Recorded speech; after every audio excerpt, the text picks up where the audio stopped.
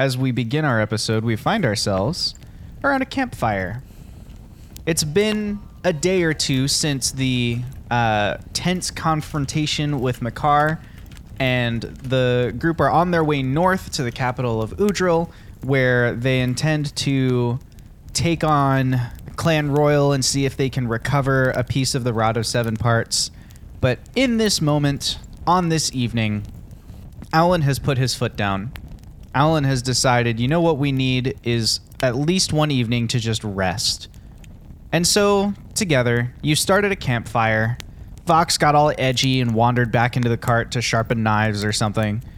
And now you're just sitting around enjoying the pleasant warmth, the breeze blowing gently across your faces, s'mores being roasted over the campfire, a key lime pie, maybe some brookies. And as you're sitting there just enjoying your kind of pleasant repose, if you will, it's Alan who starts the conversation off. And he just, he takes a deep breath, a little sigh, and he goes, "What do you think is the most intense story that we've ever been through? What do you think is the craziest thing that we've been through? Can you remember a story that stuck out to you from our experiences together?" Because for me, I really remember that one time. Do you guys remember Elliot Orchid? Do you remember him? He was that guy in Tumbleweb. Oh, yeah. Definitely, man. I just feel like that story of how we rescued him. I mean, it's a good story, but I feel like, it'd be great if we... Well, let me tell you how I remember it. Dream sequence. His name was Fox. Just Fox. Agent 00F. And he was trapped in the secret lair of his enemies, about to be captured and presumably tortured by his greatest arch enemy yet, Mavira. But while his team of special operatives waited for him above ground, they realized that they needed to extract him to save him. Zothkug, using his highly specialized in-ear technology, contacted Fox before he went dark, letting him know that they would be there to get him, but they would need to regroup and come up with a plan for this impossible mission. So, they go back to their base of operations, they go back to the secret lair, they go back to where they get their gadgets and where they make their plans, and they meet up with one of the other people that they did successfully extract in their first mission, Elaine Mollusk. A brilliant, brilliant spy, a brilliant strategist, a genius, who, after she wakes up, reveals to them the depth of the evil villain's plan. World domination, of course. We knew that already, but something deeper. Planar domination. Something that the likes of Agent 00F had never faced before. But his team was ready to extract him. However, before they can get to 00F, there's another man that they must seek out. Elliot Orchid, the genius scientist. There's always a genius scientist that is being used to develop some sort of weapon, in this case, not a weapon, but an antidote to the evil plot. But of course, they had already sent one of their best agents to grab him. However, while they were speaking on this, a deep cover agent that the agents of 00F had sent out to find Orchid came back with the lead. It was time for a car chase. That's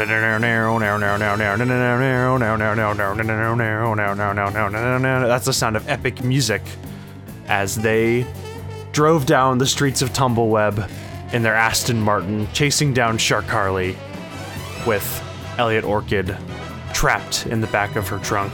Eventually they caught up to her, ran her to the side of the road, gunned her vehicle down with the chain guns that were hidden behind their headlights, of course, obviously. Gatling guns are always behind headlights.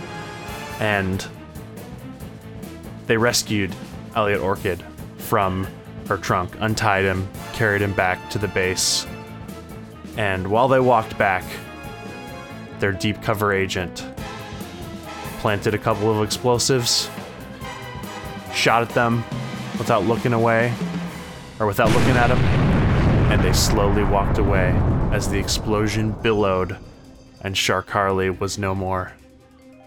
No need to worry about her anymore. They have a license to kill.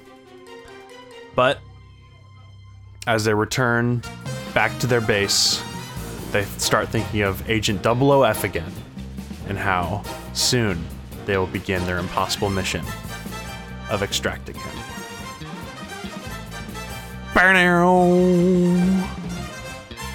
Yeah, that was crazy when that happened. That's exactly how it went. So for you viewers at home, in case you're wondering what's going on, we rolled an episode of the podcast, each person did, and then they rolled a genre. They have to retell that episode, embellishing as they choose in that genre. And so Jake rolled espionage / James Bond type movies. So he retold the story of Elliot Orchid in the style of an espionage movie, which I think was hilarious. So that's what's going on tonight, is you're going to get to hear some loosely embellished versions of what's happened in our podcast. If you have not been watching and are just joining us for the first time tonight and are trying to catch up, these are fun, but they're not accurate. They're just a good time. They're sort of accurate. The bones are there. But anyway, back into character here at the campfire. Man, what do you guys think? Do you have like a favorite story? That's a little different than I remembered it. Yeah. Well, it's exactly how it happened. Scientifically speaking, my memory is the best because I take notes on things. I mean, you're not wrong. I can't refute that. I remember it differently too, but I got a story for you all. That time we fell down a mile. It was a dark and stormy night. But it wasn't storming, and we don't know if it was day or night. But it was definitely dark. We all enter into this cavern, unknowingly, what falls below us. And there's a warning, and Zoth's like, man, these warnings are here for a reason. This warning was about hard hats. You know, keep you safe in case of falling rocks, falling things, who knows. But Fox was like, nah, man, you don't need that. And then Alan suggested that Oryx had tougher skulls than most and that I would be fine.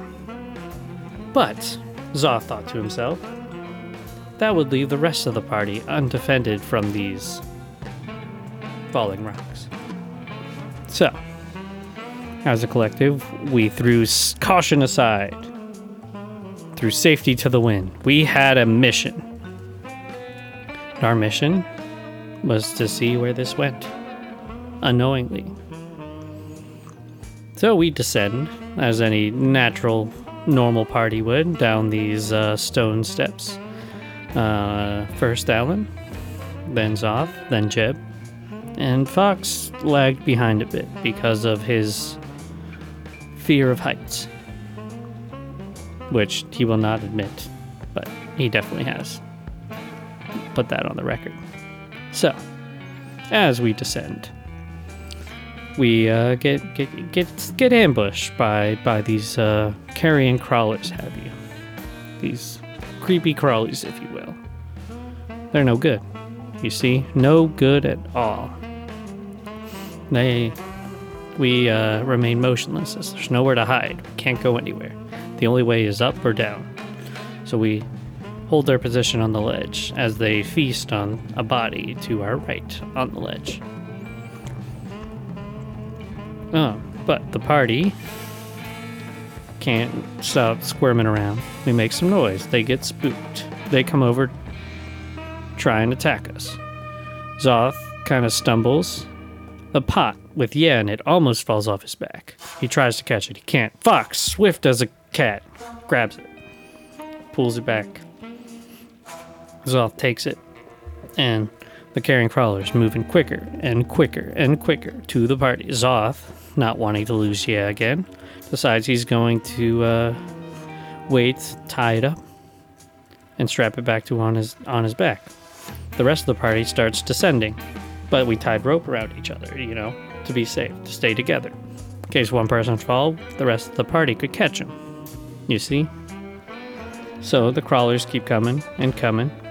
The party's going down. Zoth is still getting, affixed to his back.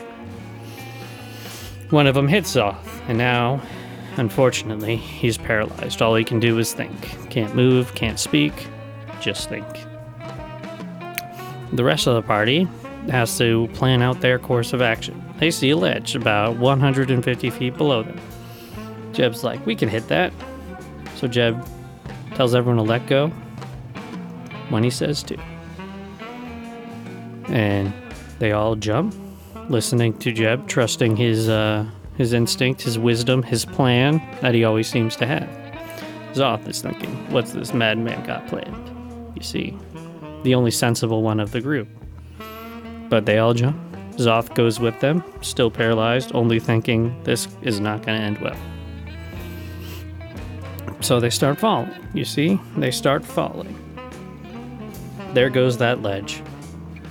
Way past them. They descend and descend and descend for what feels like eternity, because free fall.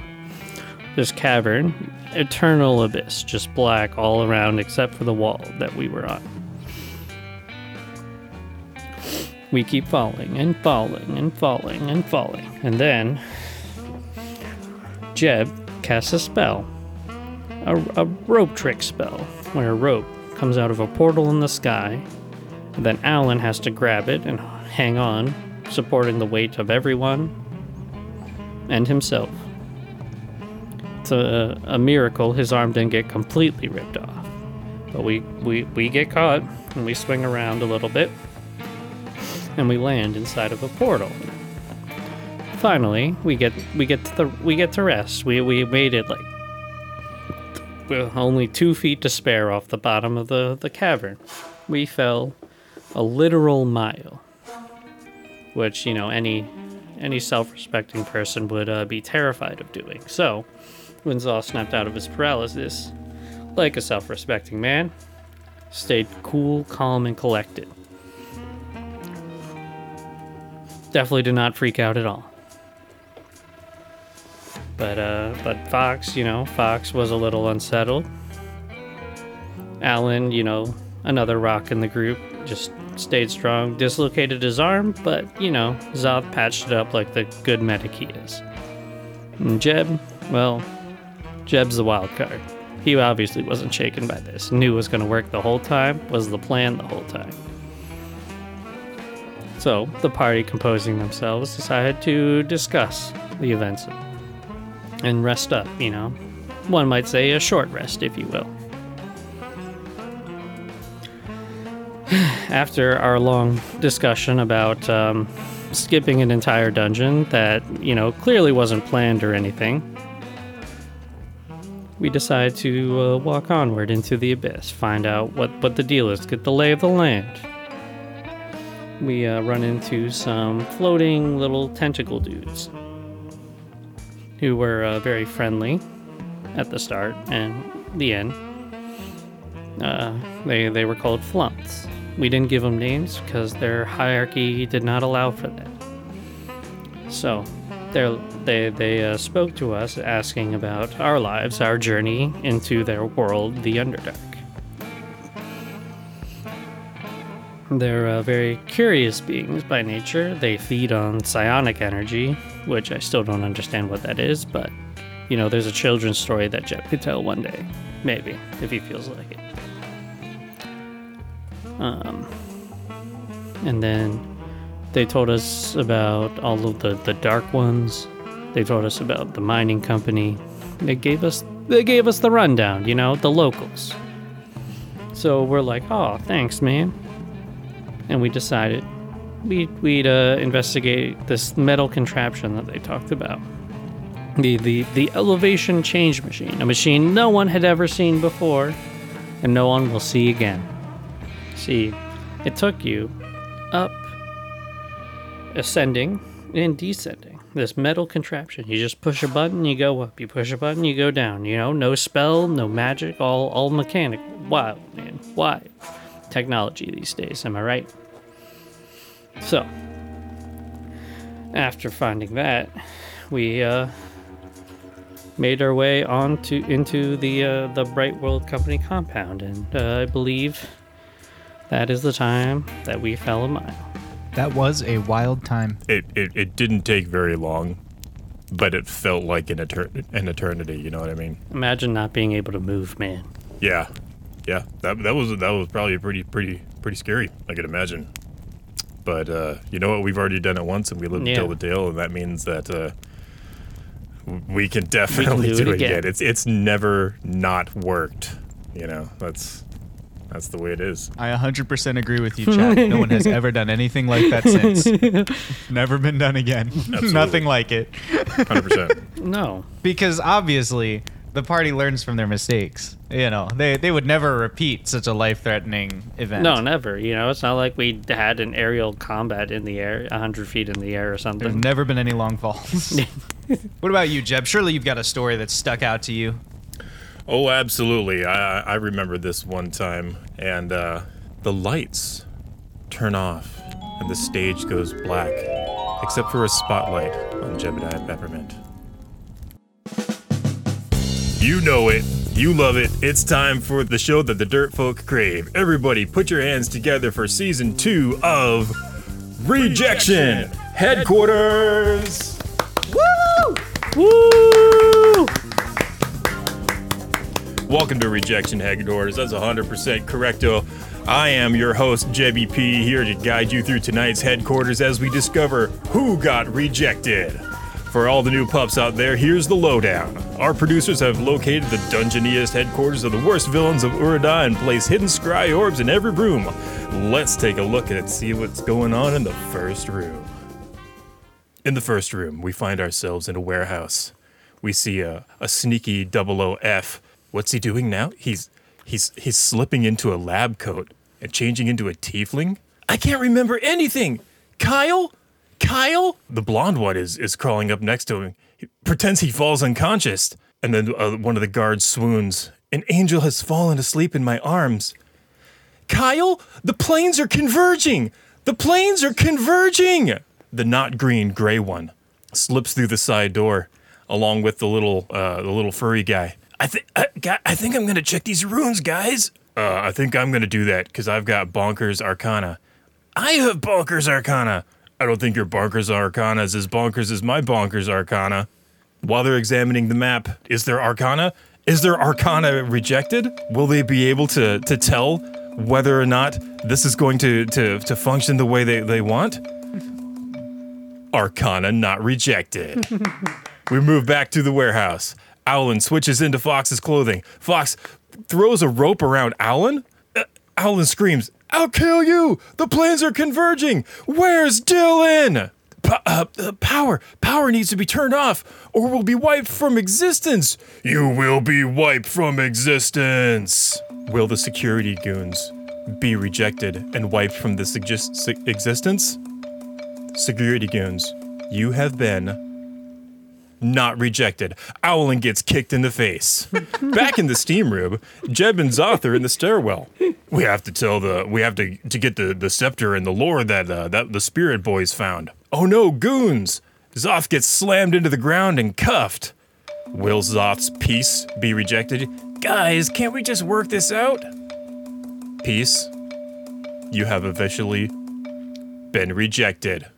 Jeb throws a wind-up automaton and it makes this crazy little, he's like, I'm going to scare them with this tiny little toy. I'm going to make it do a creepy sound. Instead, it grows 10 feet tall, winds up and smashes like a hammer to the ground. Will a private security goon be rejected? After your encounter with a face and a hammer and being in between both of those with the floor, your life has been rejected. Elaine pops into Jeb's mind and says, the water is causing the problems. I did steal your automaton, Elaine, and I'm not sorry about it.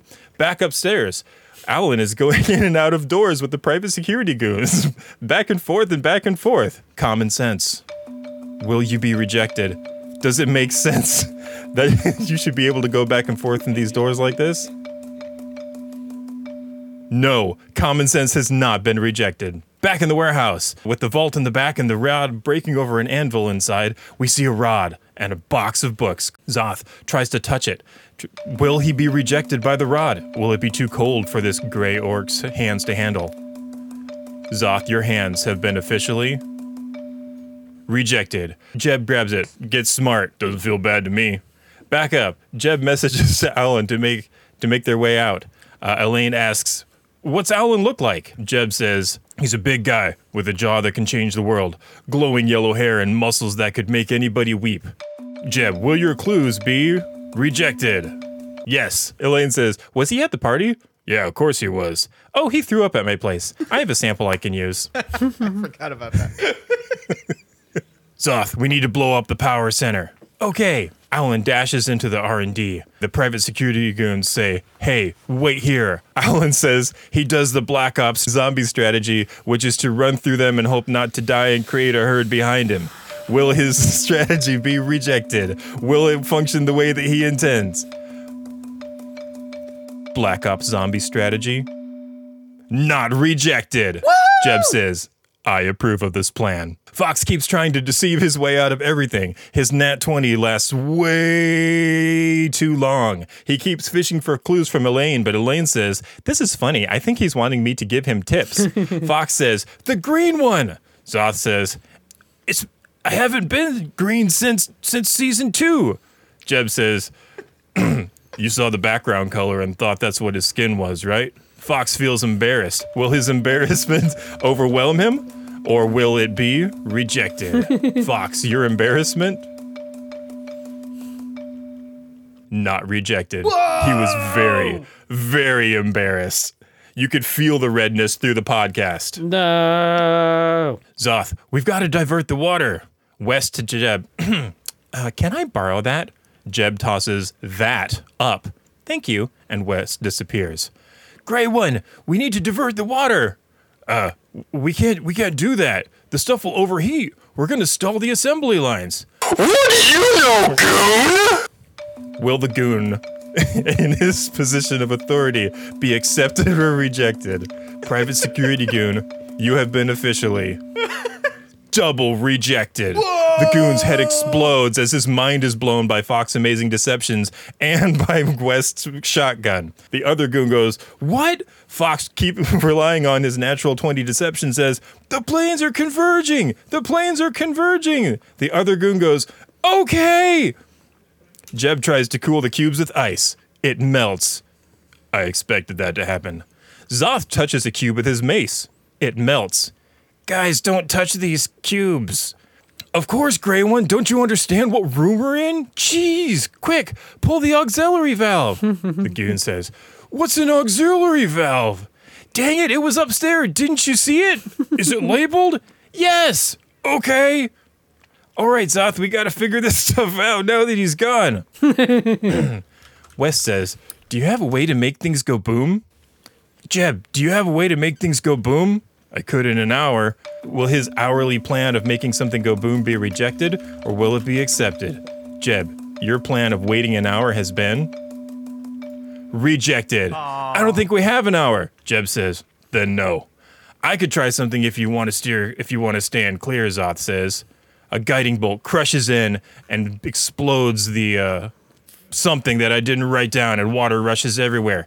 Elaine says, I think you should go now. Fox to the goon upstairs, you pulled the right lever. Jeb says, dude, forget it, let's go. Back in the warehouse, Owlin is barreling through the horde of the horde of security goons, creating a sizable horde behind him, barreling through shelves and knocking everything over. Which way do we go? I think we're taking the back door. We move now to the assembly line. Everything is a little crazy. Ranks of automatons are taking a knee with spears. A line behind are holding guns but nobody fires. It's quiet. Reverberating through the chamber is a loud engine from the loading dock. Mavira lands with a burning sword and ice sword and forms up goons. Jeb maths with the lady math symbols. Projected Aboleth shows up. You think you've changed anything? Do you not know that I am the god from before there were gods? Do you not know the pathetic waste of space that you are? Do you now realize that you have done me a great favor? They've displaced the scepter. Seize it. Jeb throws the iron bands of Bolera at Mervera. Will her ability to move be rejected? Will she be unable to move? Will she continue in her fight with the private security goons and be a jerk for another day? Her movement has been rejected. From the power room, an explosion erupts, shredding through the eastern flank of the automatons. West surfs the explosion, tearing through them with guns. Bam, bam, boom, boom, boom, bam, bam, boom. The cipher truck rams into the room, led by none other than Franklin Webb, Mr. Prophecy himself, Elaine, Elliot, and Annabelle wielding a flamethrower. Owlin goes toe-to-toe with Mavira, trading blows. Ha-choo-choo-cha. Zoth holds her with an embrace. No, with a spell of embrace. No, with a spell of hold person.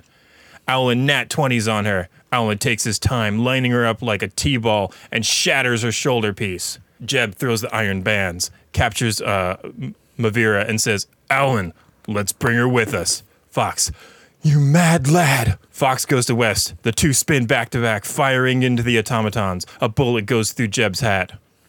We all get to the cipher truck. Jeb, adventurers, we are leaving. Owlin hikes Mavira over his shoulder and takes her with him. The cipher truck that Jeb has fobbed pulls in front of them, ready to leave. Fox gets shot up, like a lot. Will Fox's life be rejected?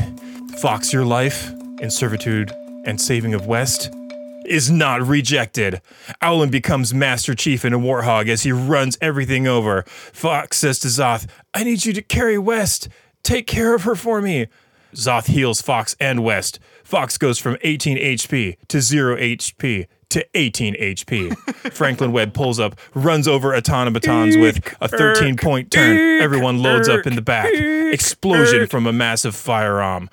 It would have killed Zoth, but it was deflected by a serval that wild shaped into shale.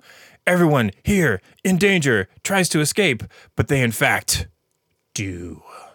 As they ride into the distance, they read the Sermon of Dices, the Rod of 7 Parts. Will this Sermon of Dices be short and concise and be accepted for the abridged version that it is?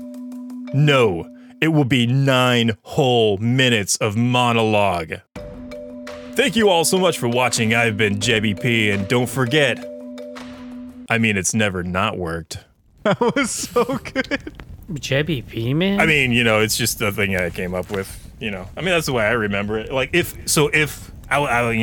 we ended up casting Minor Image in a box and had to, like, retell the legend of our stories, I thought, I would find somebody better looking to play Jeb, and then, I would be like, to not be confusing, I'd be Jebby P, to like... What do you mean, man? You're good looking. Well, I mean, yeah, I would want it to be someone really good looking, though, like really good looking, and because I'll probably be older, and I won't have that younger spirit, or whatever. Do you think I could get a recap of season 1? I'm really somewhere curious up in how the that clouds, the voice of God himself booms down. I'm just kidding. I did. No, I meant the season 1 of the reality show. Oh, yeah. That was I mean, when it comes out, like, we should definitely watch that together. Eat grapes and popcorn. And stuff. I love season 2, but I gotta catch up. See what I missed. Right? I know. That's the whole thing. It's like, the prequel. Right, you start at season 2, get them wanting more, and then it gets like FOMO in there, and they kind of like, where it even happened in season 1? It's like, it was only shown in like a basement viewing of a private residence or something like that. It was probably Mollusk Manor, right? Probably like Mollusk one of those Manor, rich person parties. Yeah, a little popcorn and some intolerable volcano or whatever that stuff was called. I never remember the beginning of the name of it because it's so unholy. There it was. Yeah, that stuff. Yeah. Which, I mean, it's blasphemous. Yeah. That's why you wouldn't remember it. Obviously, that makes sense. You're trying to be respectful. That works too. Of the god. Yeah. This Intolerable Volcano is the Will Mart knockoff version of it. Wilmart has officially been spoken into canon. Wilmart's in the world now. Yeah, they have their good value line of stuff.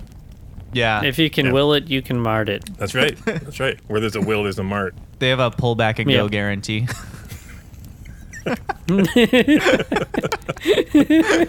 Amazing. So yeah, he's off. Hey, We've sure been through a lot, man. Like it's Yeah, man. Yeah. It's been crazy. I didn't do this. Isn't in character because I'm the GM. I don't really have a character to jump in here with. But I did write a recap of season 1 as a whole for the people who might be joining us who are new, and because I've wanted to make a season 1 recap in its entirety, like since we started season 2, in case people join us now and don't want to watch all of season 1 to get here. So I'm gonna real quick read that out, and at the end, if you guys think I missed any important moments or whatever, feel free to comment or even interrupt if you want to, like, you know, embellish or whatever. But here's. So what you're saying is if we missed anything, feel free to like what you've done Right. in saying it, and then to comment, Yeah. and then to like possibly subscribe or Yeah, exactly. That's Yeah. exactly what I'm saying. Yeah, okay, To do nice. it in not necessarily in that order, like Not in any order necessarily that in makes that you order. feel good. Yeah. Sure, yeah. So like you could subscribe and then like it. So you could what I meant. comment, and now that it is a bit more complete due to your comment, then you could like it, and maybe Yeah, because you might know, like it more at that point. exactly. Yeah, Yeah, you got a lot and, of you know, options here to work Follow with. along, and you could even like it to bits if you wanted. Yeah, you totally could. That would totally be an option. Yeah. I also didn't prepare any like epic music to go behind it, so I'm gonna quick just pull up my royalty-free music site and like I'm gonna literally type in epic and see what it gives me. We're gonna see whether will the epic music be accepted or rejected. That's what we're gonna do. We got one here. We're gonna click play and see if it's any good. I have no idea what we're listening to. I'm This here is for it. literally- I'm you know ready. what? Let me set it to be all instrumental, just so we don't have anyone singing to us. Here we go. The Winged Badger Tavern follows the story of a molefolk wizard named Jebediah Peppermint, an Azamar barbarian named Owlin Wadrir, an orc cleric named Zothkug Hibub, and a changeling rogue named Fox, in a world created with the Twitch chat called Urada. These 4 adventurers are investigating a world-shaking event known as the Darkening, in which all magic vanished from Urada, along with any connection to the gods. The investigation led them into a complicated network of tunnels abandoned by Jebediah's kin, the Dirtfolk. In these tunnels, which crisscross the western third of Urada comprehensively, they uncovered several clues. They first discovered trace amounts of magic hidden in the floors of secret rooms built into the old tunnels. From an addict, they learned an organization called the Bright World Company was mining a volatile new material called sacrium, which in its raw form could be used as a drug that created surges of wild magic. In the dirtfolk town of Red Hill, they learned of the Summit Banking Guild. This company was refining sacrium into tokens called Wingle Digits, which could be traded like currency or used as fuel for new devices called ciphers. When fueled by these new Wingle Digit tokens, ciphers allowed the user to cast magic. It was the goal of the Summit Banking Guild to make Wingle Digits the new standard currency. In the course of their investigation, Zothkug the cleric saw several visions of 3 creatures in great peril, avatars of the gods. When one of these avatars locked eyes with Zoth and asked him for help, Save the Entrapped Avatars of the Gods got added to the to-do list. In order to learn more about Wingle Digits, our heroes ventured into the Underdark, where the Bright World Company were mining their sacrium. After getting directions from some friendly flumps to one of these grimy dig sites, the party posed as new employees and joined the security detail. They used this new position to poke around the dig site and learned that there were 10 dig sites arrayed in a perfect decagon centered on the dirtfolk capital city of Tumbleweb. Jebediah and Owlin were also able to learn about the process of refining sacrium and the creation of ciphers. After being caught snooping around the site supervisor's office, they stole a series of plans and notes and fled deeper into the Underdark. Throughout their time in the Underdark, they saw several strong creatures slain and rotting near the waterways. Thinking to take a shortcut to Tumbleweb, which seemed to be the center of the conspiracy, the party traveled through Kyvan's hunt, and they met Kyvan, an ancient serpent that hoarded knowledge. To be allowed to pass, they had to tell him something that he did not already know. And it was Fox who had the brilliant idea of sharing Zothkug's visions, which Kyvan literally couldn't know because only Zothkug had seen them, and they'd only been shared with Owlin, Jebediah, and Fox. Then, Fox managed to trick Khyven into revealing some important history leading up to the Darkening, including the fact that somehow the merfolk had angered the gods, and that there were creatures called aboleths who had snuck into the world of Urda, despite having been thought banished from it for many years. More importantly, Khyven confirmed, for the first time, that the Darkening was a planned, intentional event. Magic didn't just disappear, it was stolen. So when they arrived in Tumbleweb at last, Jebediah's hometown, the place he'd left before the Darkening, they found the city bustling with industry. The Summit Banking Guild had moved in, and Wingle digits were already the preferred currency of the town. Several local millionaires seemed likely suspects for financially backing the Darkening because of how heavily they'd profited from these new Wingle digits. The key suspects were narrowed down to two. First, there was Jess Basin, the halfling CEO of local shipping and distribution company Thames. Jess had announced a sudden expansion of her company built on the concept of using ciphers to aid in deliveries. The second suspect was Elaine Mollusk, gnome leader of transportation company Edison. She was known to be stealing intellectual property from a local laboratory space, and she was producing the cipher trucks that allowed Thames to travel so much further than other merchant convoys. To investigate, the party decided to infiltrate the 1%. They snuck into parties at Basin Estate and Mollusk Manor. They split up, with Fox and Zothkug breaking into Jess Basin's party while Owlin and Jebediah went to a wine tasting at Mollusk Manor. In the lead up to the party, Fox and Jebediah robbed one of the Summit Banking Guild locations for 100,000 Wingle digits, which they spent the bulk of to pay off Jebediah's gambling debts. They also purchased transportation for themselves, a top-of-the-line cipher truck from Edison. At the wine tasting, Owlin made a diversion so that Jeb could sneak into Mollusk Manor and look around. Among his discoveries was a prototype construct, a sort of security warrior, and a few unexplainable magical phenomena. At the same time, across town, Fox and Zothkug snuck into a well-to-do celebration at the Basin Estate. While Zothkug mingled with the locals, supposedly looking for rumors of Basin's activity, but in reality just flirting with a dwarvish princess from a far-off land, Fox discovered a secret area beneath the estate where several people had been kidnapped and were now imprisoned, including Elaine Mollusk herself. He determined that Basin was enslaved by the aboleths and was now attempting to get Mollusk enslaved as well. In his attempts to rescue them, Fox was discovered, captured, and imprisoned, while his three companions regrouped to try and figure out a plan. The newly rescued Elaine Mollusk used some of her Wingle digit technology to allow the party to scry on Fox, who they determined was in some kind of stone cell deep underground. To find where he might be hidden, they joined forces with a group known as the Grey Watch, legendary heroes from Jeb's childhood stories come to life. They discovered a lair hidden beneath the city, entered through the wells. Led by Shale, a member of this Grey Watch, Jeb, Owlin, and Zothkug dove into the muck to try and find their friend. Instead, they found the lair of the aboleths. Fox, who was staging an escape attempt of his own, connected with the party while they were fighting for their lives, and all together they barely made it out of the underground lake where these aboleths had made their home. They fled through the first door they found, and it led them into an entire underground research facility. Enslaved Edison artificers were creating refined versions of Elaine Mollusk's prototype security guard, but these constructs were soldiers, powered by Wingle digits. They were then loaded onto shipping trucks operated by Thames, where they would travel off to who knows where. In the course of the escape, our heroes discovered a storage room full of hidden scrolls, including prophecies that had vanished from the world of Urda. Among them was a sermon about a relic created by the gods, the Rod of Seven Parts, which was used to banish the aboleths. Even crazier, they discovered a piece of that rod in the same vault.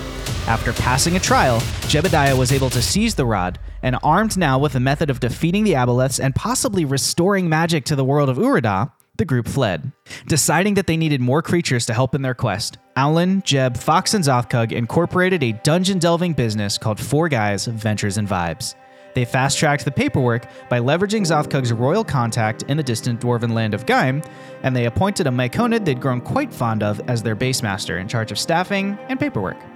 And so as we approach Season 2 of the Winged Badger Tavern, Four Guys Adventures and Vibes are gearing up to restore magic to the world of Urda by rescuing the entrapped avatars of the gods, finding and recombining the 7 pieces of the Rod of Seven Parts, and then taking the fight back to Tumbleweb for round 2 with the evil demon fish. Welcome to the Winged Badger Tavern. Pew, pew, pew, let's go. Beep, beep, beep. I had to say let's go because Jake's not here. Let's Yeah, go. that's good because someone had to do that on his behalf. Because That's right. Jake, wherever he is right now, he's probably saying it and doesn't even know why. That's true. Yeah. Did I miss anything that you guys felt was like an important detail in there? His Jakey sense is tingling. No, man, I think you hit it. That was great. I really Yeah. You hit, something I've really enjoyed hit all the notes. is like seeing the whole story so far from like a bird's eye view. Yeah. It's crazy, man. We've gone through so much. It was hard to compress it down. Because like each episode has so many things in it that I was like, these are fun or funny or noteworthy.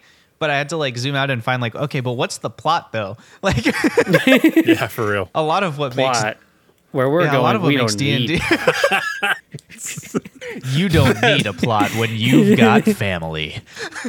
I feel okay. This is not an insult in any way, shape, or form, but I feel like the lack of Jake and Matt has really amped Trevor and I up a lot tonight. Like, I think we're knocking it out of the park. I think so too. Maybe they're squashing all your spotlight. Maybe we need to have a serious talk with them. Like, hey, you guys, like you gotta chill a little bit. Give us some let breathing the room. people work. We got some gold over here. You got to let the birds fly out of the nest. That's right. What are your so let's talk predictions. What do you guys think is coming up next? Right? I have a prediction. I have a prediction and I have some theories. I feel like I feel like the timetable is going to get pushed up a little bit. I think that Four Guys is really starting to establish itself. Like by the time we get to Geim and like reconvene with the company and are like, all right, let's re-up our battle plans. I feel like we will have made a big enough dent in the Aboleth's plans that they are going to start to get a bit more active. I feel like we're starting to prove that we are a danger. And so like my prediction is I think something's going to happen to one of the avatars. Like it's essentially like in what is it? In Harry Potter, there's a part where they have to choose between finding Horcruxes and the other thing. It's like do we fight this? Yeah. That's right. Do we do the Deathly Hallows or do we do the Horcruxes? And I feel like not quite yet, but pretty soon we're gonna have to choose between the Rod of Seven Parts and the avatars. And it's like no matter which one we choose, the others are going to be at stake, and it's going to like really that's my prediction. There's going to be some timetable conflicts and things are going to start. Also, running. spoiler warning for Harry Potter.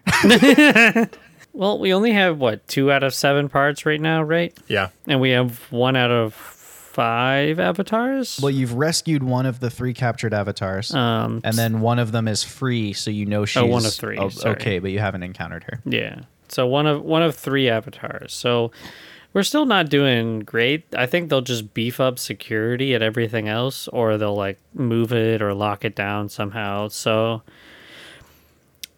I think we're enough in where they're starting to notice, but I don't think we're enough in for them to be super concerned yet. I went back and listened to a couple episodes, or like a bunch of them. I've gone back and listened to all of them actually again. So I think I've listened to everything twice now. Nice. I'm an idiot in game. Like in game, I forget so much stuff. What do you mean? Oh, me too. No, that's not just you. Like I live so much in the present, and I've got like the long term memory of a Same. goldfish when we're in game because it's so engaging and it's like so in the present. But I went back and listened through them, and I started putting together pieces. Like I forget what his name was, but we've already lost the avatar who was at Dirt or who was at Tumbleweb. Shrub. Yeah, Shrub. He's gone. And we barely saved Garlow. Yeah. And it's like, I really think that, and we discovered, like I realized that they are key to performing the ritual Yep. that needs to happen. But we also need the rod. Yeah. But we can if they were to capture a piece of the rod, we could fight them for and like get the like try to get the rod. But if they kill an avatar, like we can't undo that to our knowledge unless Zoth gets some real big resurrection energy going on. I mean, if we're at the death of the Avatar, I can at the current moment. Well, that's what I'm saying. Yeah. I mean, like unless a lot of experience and stuff comes our way. It sounds like, hang on, I need to be 100 feet closer so I can get to him in 60 seconds. Just hold on. Yeah. I know you're excited about that. Just once, I just need to go. I'm just going to walk over. I just want to spectate. Yeah. Perfectly harmless. Even last night when I was listening through the episode to prep for, what was it called? I forget what Rejection Headquarters. I the Order of the Broken Rod. Like I didn't put together just until then that this is a guild, and like you literally even said the word guild. And that's how much of my goldfish memory was working. That this is a guild that is designed and intended to keep the rod broken, and that they have been operating for a long while. Like the darkening, like the rod has been broken and separated long before the darkening happened, and there are people who have found the pieces of the rod, and the guild of the Order of the Broken Rod, or the Broken Scepter, has been like this secret society that has been trying to keep it broken and hidden away all of this time. Like I'm just now putting that together, so it's like I don't know, like my mind's been a little bit blown lately of just like connecting dots, and it's kind of cool finally connecting some of these dots. Yeah. And it's been really neat to kind of go back through those. Some of my favorite moments throughout the campaign have been the ones where like something will happen and about 5 minutes later, it's usually Matt for some reason, but about 5 minutes later, someone will go, wait, but if that happened and we know this other thing, and then another person will like actually slot them together. Like usually Matt's like, that was too much to be a coincidence, and then Washer Jake often jumps in with like, wait a minute, and it's like this mind blown moment. Those are some of my favorite moments to watch. Something that was weird to me, it was small, but the candy thing in the tower. That was a goldfish moment. I had no idea. You don't like even if you don't know what the significance of it is, that's not going to be made to be pointed out if it wasn't significant or like serving a purpose. Well, on the other hand, like that particular logic would like that's kind of leaning into metagaming. Yeah. It'd be meta. Yeah. It is. Yep. But I'm just sitting there and I'm just like laughing at how missing the point they are. That's the episode that Jake missed, and when Jake finally was watching it, he was sending me messages in the middle of it just screaming like, if Fox eats the only evidence that Owlin can use to connect these dots, I will be so. And then 10 minutes later, just this loud It was so good.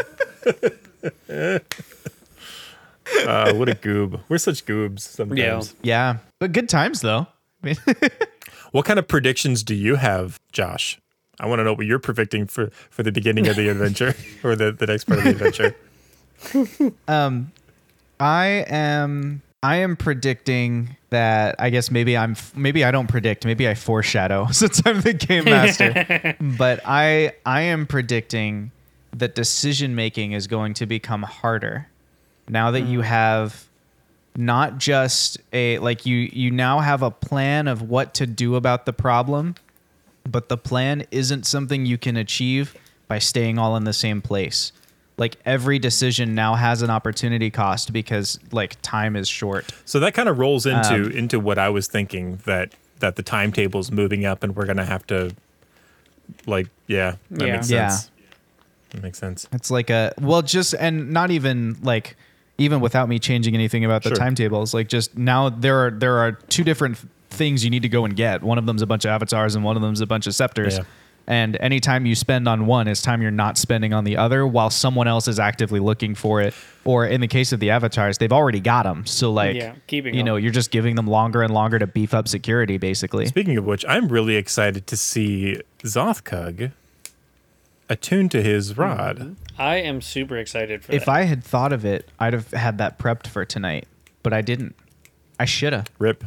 It's fine. So Yep. part of me is just like we've seen one, and I'm curious like how similar the second one will be, or if they're going to be like wildly different. Like there's no set pattern yet, you know? Yeah. And so I'm curious to see. I'd feel like they'd be different just because, you know, the nature, like each one is based on a different attribute. Yeah. So they have to be different, right? Like they have to be testing that attribute. Maybe. Like I don't know. Like Josh is pretty creative with his puzzles. That's my guess. By the way, Josh, I need to give you mad props. When I was going through that last episode for Rejection Headquarters, your monologue at the end with the sermon of Scooby Doo with the sermon of Dicey's, the Rod of Yeah. Seven Parts, that lasted literally for 9 whole minutes. That just kept going. Yeah, sorry about that. That was like that was like one of the high points of that season for me. Just like understanding the foundation of the world and how all of that, like, I don't know, like it was one of those cool things where like you would wrap up a section of it and then continue, and I was like, there's more. It keeps going. That's amazing. I was like, oh, every time I get frisson every time I listen to it. Well, thank you. I'm so glad you enjoyed it. One of the things that's really fun for me is going back into what was honestly us playing a 1-page RPG to make the world, and then taking all of those things and turning them into like fleshed out lore where it's like, but why did the gods do this? Yeah. Yep. Because we were like, I don't know, I'll plop a mountain here. Yeah. And then I would go back and be like, but why is the mountain there? And that, like, for me, that's like, That was really cool. that really is it's like a really different way than I've ever done before to like, Yeah. I guess, challenge myself as a storyteller, because I don't get to control what happens. All I can talk about is why it happened. And so I'm like going back and trying to find reasons. And there are moments in the world building where someone would do something and I would be like, how in the heck am I supposed to connect the formation of a single winged badger over here on the eastern end of the continent Yep. with what's happening everywhere? Because the rest of us are in the central area. Like, Yeah. I mean, and sometimes like it's not going to connect unless we physically go over that way. You know, like not everything has to play out in like the area that the party's in. Like the world moves around us too. And that depends on your DM philosophy. Like, you know, some DMs say, you know, just center the world around the party, since that, like, you know, it's all about the storytelling and how you want to tell it. But I'm of the opinion that the world moves around the party too, and that whatever's happening in the world is happening along with the party, not the party aren't the only things for everything to be focused. well, that's all true now. Yeah. But when we look at the history of why things are the way they are in the Yeah. world, all of that happened Yep. before you got Absolutely. here. So that's where it's like, you know, Fun stuff.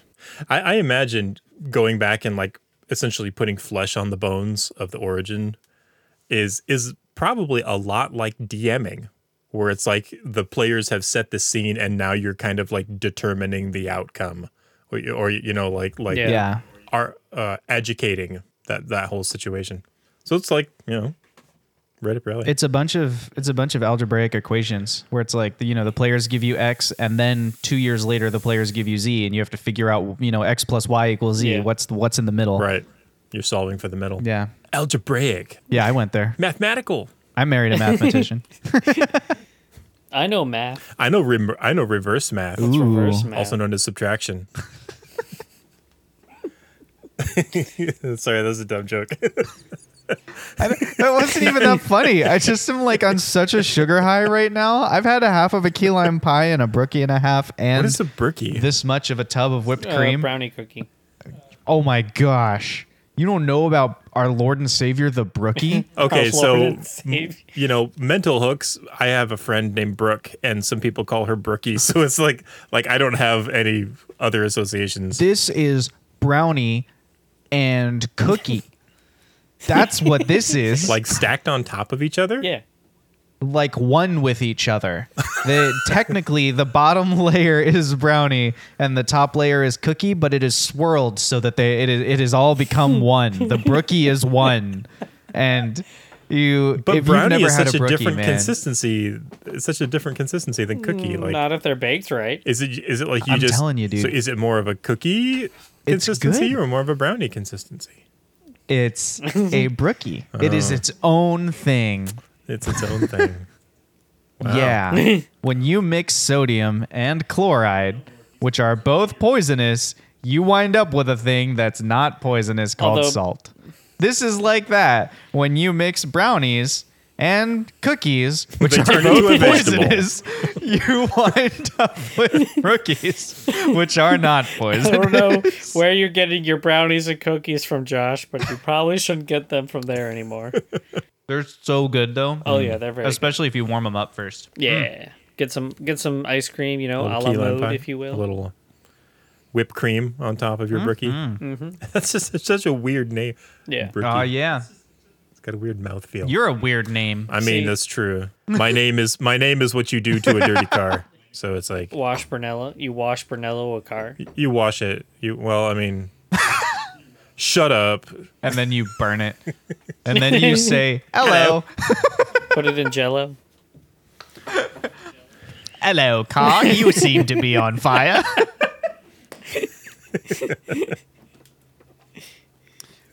Do you have a favorite episode, Wash, having gone back and listened to a whole bunch of them? Do you have one that like just got you the right way?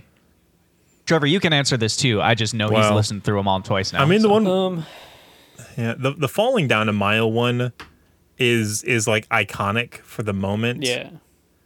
I It's an impressive feat. Yeah, and unfortunately, I'm your stereotypical self-centered player, so I focus on Jeb's experiences and whatnot. Well, that's fair. The episode where he kind of had to coax out and take care of Annabelle was pretty top tier for me. The one where we had to rescue Fox, and Jeb had to like find Fox down in the cell, and like Jeb was really worried about him there, and there was a lot of mixed feelings. I think for me, I'm gonna say the finale. I'm gonna lump 1 and 2 together since it's that's the coherent That's fair. story. But I think the finale is definitely my favorite as a player. But by its nature, it's gonna be the most intense, most exciting, and thrilling. So I don't know if that counts. Of course it counts. That's Okay. your opinion, man. I'm gonna say finale. I really like the effects that you did on the shoulder angels when Jeb was attuning to the rock. That was fun. Can we do that again for Zoth? It caught me off so bad, caught me off guard when I listened to that episode, and I just died laughing for it had to have been 5 minutes straight. I was like, this is, oh man, it's such a small effect, but it's like all of their dumb jokes, and their quips and stuff were just amplified 25%. It's so good. I said 25%. It was hard 25x. to edit because I was laughing every time I'd hear them talk. I'd get to another of their voice lines and laugh, and then I'd have missed what they said. And Well, I'd be yeah, like, I 'cause gotta go back and see what they said. Because it would be like Jeb is doing this inner monologue, trying to think his way through a problem, and then Alan's like, yeah. It's just And Jeff's encountering spirits from his past too, who are in this rod. His cousin or whatever comes out and challenges him with a riddle, and Alan's like, "We can probably tank it." I think a really funny moment that isn't it's not like in game, but it was the tavern talk where we were all going and we just had the funny demands for Josh to when he was editing. remember that. I can't remember. Did I do any of He those? blocked it out of his memory. I remember the episode. I just can't remember if I did any of them. I think I thought you did. Oh, speaking of tavern talks, I really liked the company team building exercises one. Yeah, that was great. that one was fun. You guys did. So I liked that episode, and I think it was great, and I wouldn't change anything about it. By choosing to skip the lore, you then went through the whole Tower of Garlel without knowing anything about the Gomteun Church, and it was littered with hooks and clues and useful finds that you just gloss right man. over because you didn't know they were significant. And I thought that was really funny. That is funny. I think for me, one of my I'll say the one I think I laughed the hardest in is the one where Zoth gets a hat. That was a really good one. I think there was just something about that one. It just kept getting worse because it wasn't just Zoth getting a hat. It's also Fox doing his like criminal audition. That was great. And it's the guy with the prophecy, like the first time we meet Mr. Prophecy, and he's trying to come with, and it just like kept. It was just like one spiral after another, and I was losing it. And then maybe tied with that is the one with Clara Albuquerque. That was really good. That was one of the funniest, like. And I think the one, like, from a more serious perspective that I enjoyed the most, I think might be the, well, I'm scrolling through the list of episodes here trying to decide which one it is. I think the one we just did with Makar and, like, seeing that confrontation come to a head, man, that one's up there for me. That was intense. And I've never dealt with aerial combat before, so that was a first. Yeah, that was super fun. That was kind of like an anime moment in the middle. It was just like everyone's flying now. And then there's the one with the heart to hearts where like I feel like that's the one where you guys really started to actually get to know each other's characters, and so that one was really cool to watch as well. We still need to do more of that. Like we've just been so busy, we haven't sat down and talked as in characters like about stuff. That's true. Yeah, We need a beach episode. I literally had planned one for tonight, and then we did this instead. But that's what I was gonna do as the like, okay, we just had a big like fight, let's just lower the tension for one session before we go back in. And so I actually have it still planned out. It's just sitting on the back burner for next time we need one. Hot boy summer. Yeah, exactly. Hot boy summer. But yeah, I have what I think actually might be a really fun session, like just kind of a one-shot beach episode planned. So don't worry, there is one out there, one in the works. Nice. I do want to say I appreciate how much Mr. Prophecy is involved. he showed up and we showed up to his place and he talked to us and then he's like, I want to adventure, and we're like, okay, let's put you through some tests that you're gonna fail, and then he doesn't fail them. Or he sort of failed up. Like Yeah. He accidentally passed a bunch of his tests. Where is he? Is he in Gaim? Is he in Tumbleweb? Yeah. Yeah. Mr. Prophecy is in Gaim. He went with the Mike and yeah, so he's with the company. Yep. Oh, he's with the company. After what he did in the finale, he's with the company. Yeah. I wonder if he's going to show up in the October special. Did his family move? I don't know. We never addressed that. We didn't. That's why I'm curious. I just thought of that because I know he mentioned he had a family and everything. That's true. I'd be curious to see. Speaking of October things and stuff that's in the works, in case you viewing this at home didn't know, we're doing viewer participation streams coming up like more than normal. The first 3 weeks in August, October. You are invited to play. We're doing the playtest of D&D 1, and we're doing it with like a little adventure where you will be working for Four Guys Ventures and Vibes. You will be frontline staff on the ground, and what you do will influence the campaign. Like it will be actual directives from the company that will come back and influence what the players are doing. And yes, Meat Hook Massacre in the chat is already signed up to play, and it is open call. Like if you want to play, you can play. Obviously, we'll cap it at 4 or 5 players, but you are totally welcome to join us. And to get there, all you got to do is hop in our Discord and react to the role. There's a role that's like, I want to be a merc for Four Guys, Ventures, and Vibes, and you just react to it, and we get you taken care of from there. But it's going to be super fun. I know a little bit about the quest that's coming up, so I know it's going to be great, but I'm actually not running it. We're going to get to see Trevor DM. Trevor's going to be flexing that dungeon master skill, and it's going to be awesome. So I'm looking forward to that. We're capping it at 4 guys, but we're not capping the Adventures and Vibes. There's no That's limit right. to No those. cap. No cap. No cap. No cap. Yeah, we went there. I am hip with the lingo. I'm very excited for October, though. I think it'll be a really fun time. I agree. I think it's going to be really fun, and I'm excited to like just watch for a bit. The other players, Jake and Matt, I think will both be here. At least Matt. Jake may or may not be, depending on he's got a capstone project for his college to work on that month. So depending on how that goes, he may or may not be present. But Matt and Wash will be here most of the time.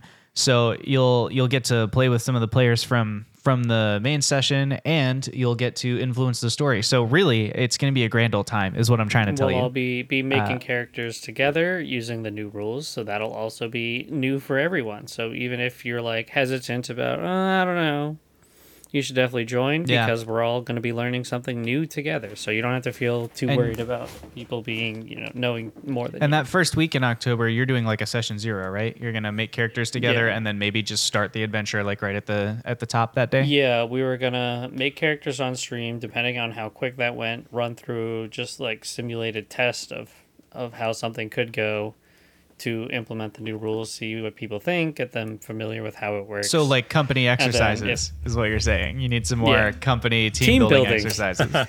Yeah, absolutely. Yeah. We'll call first episode is onboarding. Yeah, onboarding. Yes. Orientation, if you will. Yes. Yeah, there you go. Orientation. So that'll be session 0, session 1, whatever you want to call it, and then you will be dungeon delving. Yep. And if people like it, if you have a good time, then we'll look into doing those, maybe a couple of times a year so that you can, I just think it's like the ultimate way to influence the campaign. We want our whole stream, our whole thing is that we're interactive and you can do stuff during the streams that interact with what the players are doing. And I think it would be pretty amazing if you were able to literally be in the world in present tense and working on we just talked about how hard it's going to be for them to choose objectives when they know there's opportunity cost. What if you were part of, alleviating that opportunity cost? I think that there actually could be some very real clutch moments that that the delve teams could like help pull through with the overall campaign and like the fate of Urida. Yeah. Not to sound, climactic or anything, but like, chat, you should join in the game because the fate of Urida could be in your literal hands. You can get the party some items to use. You can get them gold to Wiggle supplement digits, yeah. their needy cipher truck. Find a piece of the rod, become a permanent cast member. Just kidding. Yeah. It's going to be good though. But yeah, that'll be a lot of fun. Any other predictions? Any other, reactions? What about season 2, if anything, like jumped out as a big shock? Like, were there any twists that like were legit twists for you? I think Makor was a twist for me. Yeah, Makar. He was a cool character. It was nice to have a big figure that kind of went alongside us through a couple episodes and stuff. Like he went his ways and then came back and was like intertwined in the story. He was like, it was nice to see another really cool fleshed out character that we got to interact with a lot.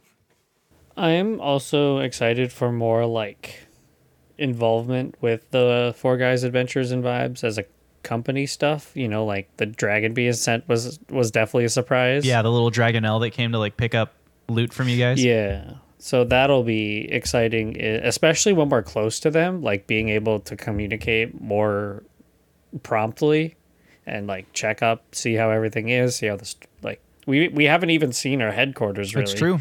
You've never been. Okay, this is going to sound weird, but I am excited. That does sound weird. Whoa. Yeah, I know, right? I'm normally like Wash is so deadpan normally. I'm normally like a 3. Yeah, you're here. I need exactly. you here. Very dry over You're here. here. I need you here. Yeah, that's right. That's absolutely. No, one thing that I'm really excited about is the private security goons. Ooh, yeah. Like, I'm excited to have somebody that I know I can hate. Like, so hear me out. Hear me out. It's like in Dungeons and Dragons, there's such a variety of potential threats everywhere. It's refreshing to just have, oh no, here's the stormtroopers. We know that they're just a threat, and we can blast them to solve the problem. Or like dress up as them and sneak into a place. Or like it's nice to have established baddies that we can that all you have to do is be like, oh, it's private security goons, and like, dang it, they're here. We don't have to be like, Yeah. maybe they're friends, or we'll have to pull one aside and talk to them and investigate first, or let's scout. It's just like, oh, dang it, the goons are here. What I like about the private security goons is that they take all of the effort out of foreshadowing like your bigger villains. Like when you could hear over the radio, and all I said was you hear a female voice over the radio, and all of you were like, dang it, Mavira. Like, it's just like, they indicate the rest of the story too, and I think that's fun. They help contextualize things. Also, if you like having them as established baddies, you just wait. Ooh. There's some foreshadowing for you. You want a little GM preview. I take it back. We do have the aboleth. I take it all back. Well, yes, the Aboleth is an established baddie, but the Aboleth is... I would not put the Aboleth in red shirt or stormtrooper territory. Probably not. At least not yet. They're only a CR8. Really? Yeah. The real ones are. I won't tell you about mine, but you know. The thing that makes... I actually just had a big discussion about this with someone on Reddit who was like, how do you play an Aboleth good? The thing that makes Aboleth so terrifying is not like, oh no, they can hit me with their like fish whips. The thing that makes Aboleths terrifying is their mental capacity. Aboleths are always playing 5D chess. Yeah. And that, in my opinion, that takes them from a CR8 to somewhere, because the challenge rating in the Dungeons and Dragons system really only accounts for like, it's not how do you physical stack up their abilities. abilities against your abilities? Yeah.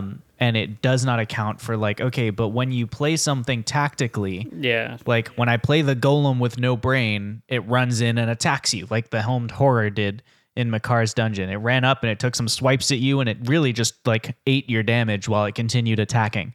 There's a whole different world when you're playing against something where, especially when it's the DM who's playing that character, when you're playing against something that is like Political mind games. 6 or 7 steps ahead. Yeah. Yeah.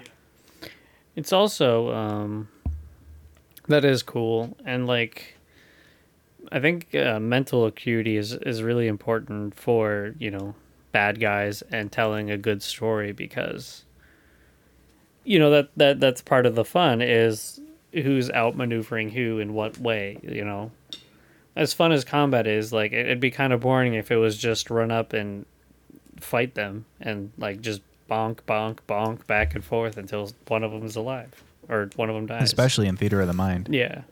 But I like the way everything has been playing out so far. You know, we have this game of finding these parts, saving the avatars.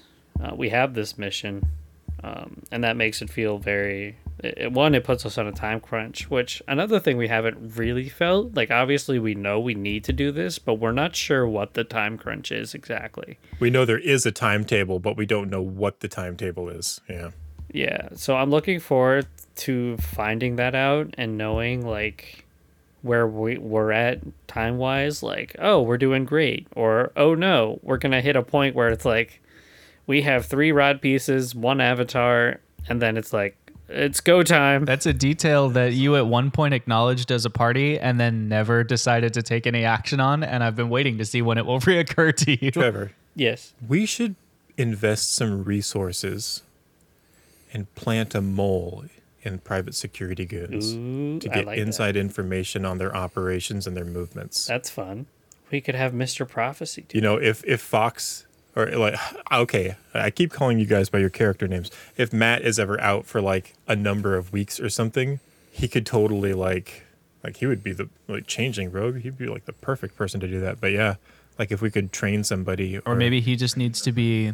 Maybe he needs to be the one who recruits that person. yeah, Yeah. Like maybe that's a thing that you need to be on the lookout for during your main adventures, so that Fox can try and vet like, okay, who's actually good at stealth need to here? find one of his family members so that they're a changeling too. Or we just find someone and pay them to do it, and they have no idea why. Like, we don't tell them who we are. Boring. Just kidding. But the best people are the ones who know the least. Yeah, no, you're fair. Jeb just wants money for spells. Now, He doesn't want to spend money on people. if you could convince Fox to part with his glamour armor... Oh, well, I guess it wouldn't matter because it wouldn't work outside of the range of the rod anyway. I was going to say that would give somebody an Yeah. advantage, you know, if he could give them the ability to change their outfit anywhere. So would it be stuck in its form outside of the rod? It would revert to looking like normal armor. Oh, okay. Interesting. At least that's what I remember from last time I read about it, but that might be wrong. But for what's in my head right now, that's what I remember, is that the armor has to be willed to look like something else. You don't need to concentrate on it, but it's like you as the attuned user tell it what to be. So if the attunement is broken and then someone else reattunes to it, like until it's given an order, it would, I think, revert back to the default. Interesting. Yeah. I'm excited in the next coming episodes when everybody has a piece of the rod and we get to go all Power Rangers by joining the rod together and you know, fire a big bow or like big something. I'm excited for when you start to try and connect the rod as well. Well, We'll have to experiment with that, Zoth. Yeah.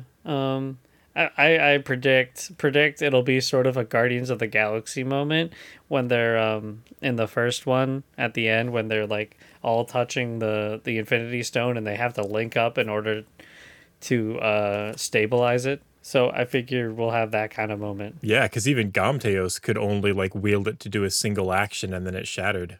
But I was calculating it out. There's enough pieces for everybody to have 2 except for 1. Because there are 7 parts and there are 4 of us. But we're becoming more and more like the Guardians of the Galaxy. We have a plant man. That's true. And yeah. You have a raccoon. It's just fox instead of raccoon. I honestly, I think Jeb is more along the lines of Rocket. That's true. Yeah. Yep. That's true. Personality-wise as well. I mean, Fox kind of fits Gamora. Owlin is Drax. Nothing gets over my head. My reflexes are too fast. I would catch it. Amazing. There's do you want a little nugget, a little paranoia nugget for you from the DM? I would like a lore brookie, please. As long as you promise not to tell Alan or so you did it too. Jake and Matt. Yeah, I did. Jake and Matt, they can't watch this or know this information. There is a lore that you received in season 1. It's a defined bit of lore, and you would know if you went back and listened to it, like, oh, this one is part of the lore. There is a lore somewhere in season 1 that is at the fulcrum of you accomplishing your goal that nobody has acknowledged or looked into. It's a thing that happened at the table, and it was learned, and it was never gone back to, and it is a key to your success. Well, I tell you what, And we need to bump up our Apple Podcast numbers, so I guess I'm going for a 3rd time.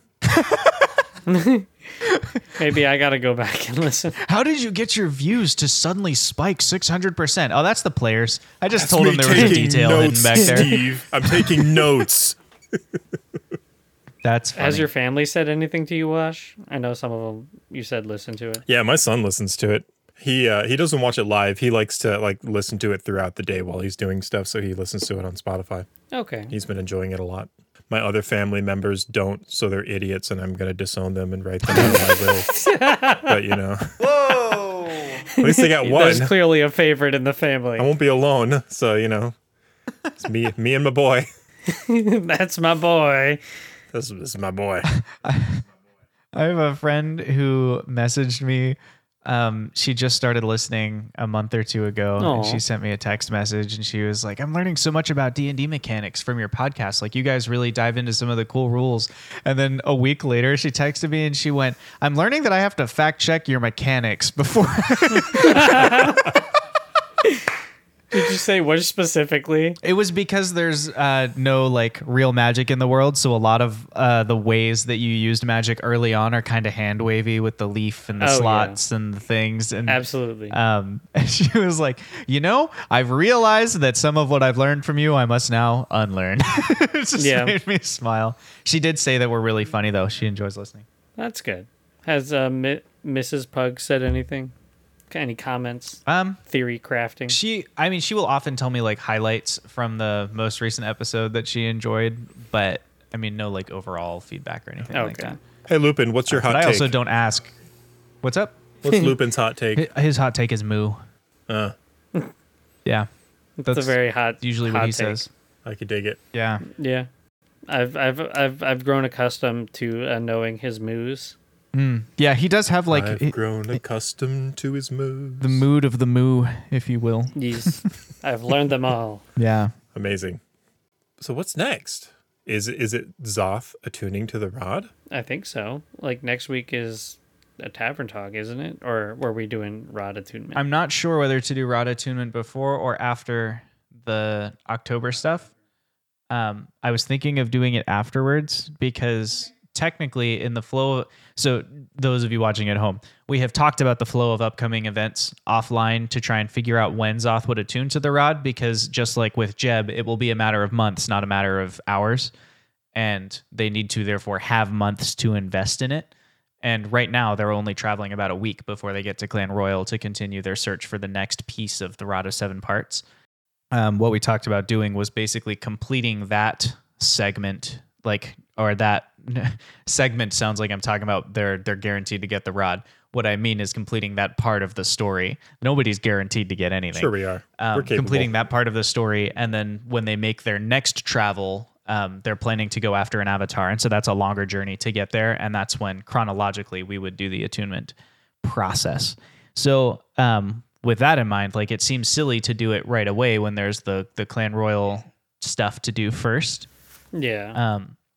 But that's just, I don't want to take anything from Zoth, because it would be nice for him to attune to it. But if it takes months to do that, it might be worth it to have like a couple rods and then a couple people attuned to them at the same time, and like have that time overlap. and just have like maybe Jeb stand guard or something. Yeah, or maybe like yeah, we would definitely need at maybe least. if we got back to Gaim or something like that, and then we could like do it at headquarters. Like do the private security groon infiltration thing, like have that kind of going on in the background while you guys are in isolation. That could be That's cool. not a bad idea. That's definitely another way you could do it. We'll have to build a Being rod able to have more attunement people protect. comfort chamber that's just like couches and stuff. With like a mini fridge and a little bar and everything. Like we're a startup. We want to take care of our employees. Beanbag chairs and stuff. We'll have to like cycle in employees, so it's like somebody's always on watch checking on them. I don't know if we'll ever get this, but in the future for anything spin-offy, I kind of want to see Yad trying to manage people, because he's still not super familiar with the customs, especially of a business. So I would love to see the dynamic of him working with the other team leads and the employees of Four Guys Adventures and Vibes, and just seeing that dynamic, like just like a sitcom, basically. That does sound funny. I have a feeling that you're going to be the first person who gets to DM that. I'm in. They're not going to start at the dungeon. Well, yeah. So No, they're not. some- We'll get a taste of that, but I meant like a full show of that, or episode maybe. They'll get a taste though. Hey Josh, hey, Wash, how much of Gaim have you built yet? how much of Gaim have I built? Yeah. I don't know, maybe 15 or 20%. Do you have like the architecture down and stuff like that, Mostly, yeah. map wise? Okay. If you were to give me like the general feel of Gaim's layout and architecture and whatnot, I would be happy to map out the Four Guys headquarters. Aw. That sounds like fun. And we could like iterate it back and forth or something like that. But I think it'd be cool to like have, rooms and like a layout and stuff like that. Give it put some meat on its bones and make it feel like a real place. I had been thinking, I hadn't said this out loud, so here it is now. Everyone's hearing it at the table for the first time. You too, viewers. Exclusive. I had been thinking that Four Guys would get a list of its needs from you, the founders, and then pass those off to some architects. And I had been thinking of having chat design it as a session one night when like maybe a bunch of people weren't available or something. We could just design the hideout with chat. You guys could be there, but like letting chat like influence the design and stuff. And that could be sort of like being the architects in Gaim who build it. So maybe there's a combo of those two things where like maybe if we build it with chat, you can then go and like make the map pretty or whatever if you wanted to do that. That's cool. That would be idea. cool if you could cobble together and combine like a random map generator, like randomly generate some tiles and then have like people vote on them or something like that. And that Maybe we should do it on your channel and you should build it in Tailspire, like chat influencing what's happening, but we build the actual map in Tailspire. That could be super that fun. would be fun. Map making is a fun process. It is. I like map making. I use beans. Me too. I for a world map, I've used dice before. That's a good one too. I used Minecraft once to build a dungeon. That was pretty fun. Really? Yeah. I've had that idea. Like for Wing Badger Tavern? It took a long time, but no, not for Wing Badger Tavern. Oh. For Wing Badger Tavern, I now have a system that's totally different from how I used to do maps and how most DMs that I know build maps. Because I stay mostly in theater of the mind, I usually build my maps. If there's any art, it's a single piece of concept art to give you the vibe. And then the maps that I build are not artistic. Like they're all utilitarian. So they're actually flowcharts of where you can go, how you can get there, and what happens in each space, rather than being like, here's a pretty map with the staircase drawn and stuff. Yeah. Yeah. So I think I'm gonna for my map making for the dungeon doing. Spoilers. I'm probably gonna start off like traditionally, to, like just make a map myself physically and start from there, and then translate it into more of Theater of the Mind, because it'll be my first time doing something like that. So I like having the physical, layout of everything. there's a Oh, great blog post by the Angry GM about building maps for Theater of the Mind. Ooh. And how to like make maps where there's no wasted effort. Like everything you do is actually the useful stuff that I highly recommend. Love that. I mean, I recommend all of his articles. He's fantastic, but especially his map making one, like cut down my prep time by like 4 hours. Ooh, let me go into wow. that. 4 hours is maybe an exaggeration, but an hour at least. Because I only put about 4 hours into the podcast outside of streaming each week. So I probably cut down my prep by about an hour. 4 hours adventures and mobs. Yeah, 4 hours adventures and maps. Chat, I would love to see some emotes in the chat to see whether or not you think Josh should eat the other half of his pie and his 2.5 brickies that are left before the end of the stream. I am so sugar high. Chat says no. Chat's defending me. Chat, my heart thanks you. So does my scale. Don't listen to chat, Josh. Don't give in to peer pressure. That's right. Only listen to chat You if they are peer emote pressuring for me right eating it. now. But yeah, also my pancreas. You're right, Hey, chat. you leave his pancreas out of this. This is this is between him and his stomach.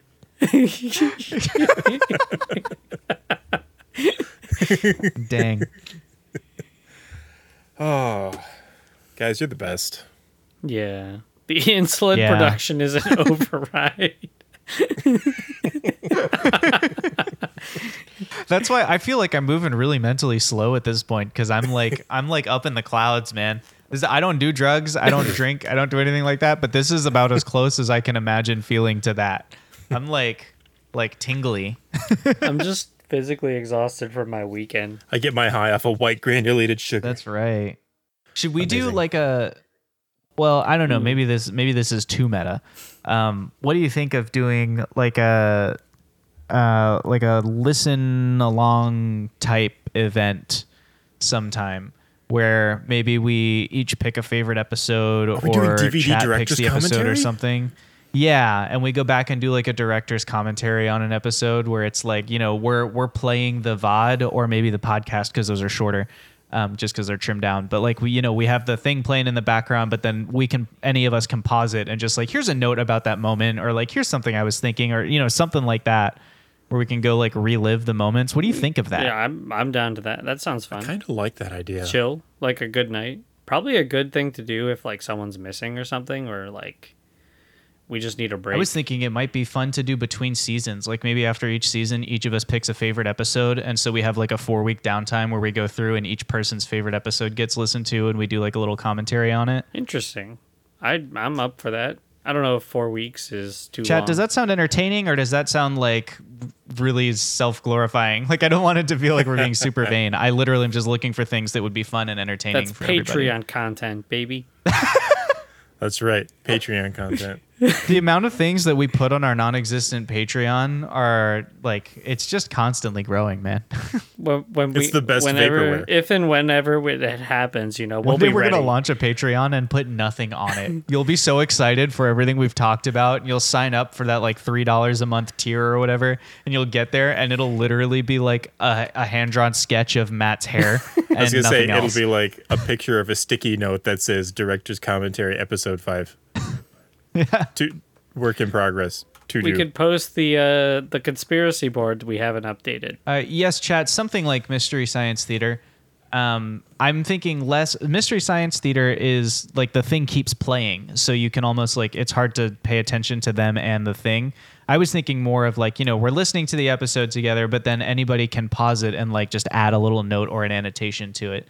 So it's a little more serious than Mystery Science Theater, where we dive into like, what was your character thinking in this moment? Or why did you make that decision? Or like, here's a cool note about the planning or, stuff like that. I think I've talked about this before because I'm an old man and I really like to repeat myself, but I'm going to say it again. I feel like our listening to our podcast like almost makes me believe that the world is a simulation. because there have been so many times where Owlin will say something, or Zoth will crack a joke, or Fox will do a thing, and I'll just be like, "What a goob!" And then Jeb's voice pops up and is like, "What a goob!" Like in my brain, I think of like, "Yeah, but that would never work," and then I hear myself in the moment be like, "Yeah, but that'll never work," and it's like verbatim so many times. It's weird. I will say I have not listened to many of our episodes. I think nothing against us. I just hate the sound of my voice. Oh, I love your voice. It's just I don't know. Like You can hear the sound of your voice evolve as Sothkug becomes less and less true. different from Trevor. I know it's true. hard for me to maintain like a character voice and still like act in character. So I don't know. It takes a lot of like effort to do a character voice for me, and I sort of lose touch with like what the character says and does as a different character. It takes a lot of mental energy to maintain the voice. Yeah. And I haven't found like an easy voice that's different enough that fits. So it's more like a mood that I shift into mindset wise than the voice. And I hope I do a good enough job of like distincting the characters. Oh, you absolutely do. Yeah, this is an important note for like D&D players at home. You don't need to do a voice to be role playing well. No. Just so we're clear. Okay, go on, Wash. Yeah, I was just gonna say moods and mannerisms are better. Like if you're trying to play like an intelligent character, you use words like planet instead of world. Or and Jake does this like really good with that in being very articulate, and he enunciates and he uses very big words instead of like the shorthand words, and it just because he just raises his voice up a little bit, and he enunciates and is very articulate, and I don't actually think that is the way that it's supposed to be, and that's Owlin. Speech patterns are a thing that I've been really pushing myself on this season. One of the best critiques I got from one of our viewers at the end of season 1 was they were like, all of your characters or your NPCs or whatever have like slightly different vocal intonations, but they all speak in the same patterns. I was like, dang, you're right. And so then I like this season, I've been really pushing myself to get, and I felt like with Makar was the first one where I really got it right. He has like a really distinct sound. Yeah. He and Garlel maybe. And so that's been something I've definitely been growing into. You do really well with the ad too. That's very distinct. That's true. I guess was kind of a distinct pace in that he has no flavor. Like, is about as He is true neutral. yeah, he is as generic as I can make him sound. This is my non-emotional consideration of all the facts. How would a mushroom sound if it communicated with you telepathically? Like with telepathy, is it someone else's voice in your head, or is it you interpreting someone else's voice to be different? Like, is it your thoughts generating what they're sending? Rules wise, there's like different ways for it to happen. Like sometimes it just communicates pure thought, which is like it's not even a It word. sends It's just the like an thought. image of a fork. Yeah, or like a thought of a fork. Because I think in words, by the way. I don't think in pictures. Behold an image of a fork. Did I do it? Did you see the image of the fork in your mind? I did. Telepathy achieved. We just won the podcast. We won. We did it. We won. We won the podcast. We won Guys. the podcast. But yeah, I think, and also the voice I started out with Zoth is also kind of taxing on my vocal cords, and it wasn't sustainable. Like, I tried, and I think I just went too far with it. Your vocal cords rebelled against your crunch culture. Absolutely. One of these days we should do like a silly spell that like brain swaps everybody, and we should have to like RP each other's characters. I've done that before. That's really funny. I don't think I've had characters RP each other, but at one point I had characters who were conscious and in their own bodies, except that their control of their actions controlled other bodies. So like you were from the perspective of yourself, but when you tried to raise your right arm, it raised someone else's right arm. Interesting. And I did that as like a little discombobulation experiment one time, and it was pretty funny. I've had once 2 people were in the same body, and they had to roll to see who got control of the limbs. Nice. That was fun. I was telling Jake a couple of the stories from the one shot that we did at your birthday, Trevor, with like 12 people. Oh yeah, that was crazy and a lot of fun. The one where Matt became an evil dictator. Yes. Like a normal game at my table. Really? Do you run for that many people like all the time? It's not 12, but hold on. I think like we have been up to 9 at some point. It's me, Dang, man, respect. Yeah. Asha, Resphira, Freddy, Karkos, Shurg, Willow. Yeah, so that's 5, 6, 7. And then me. You also have a Willow.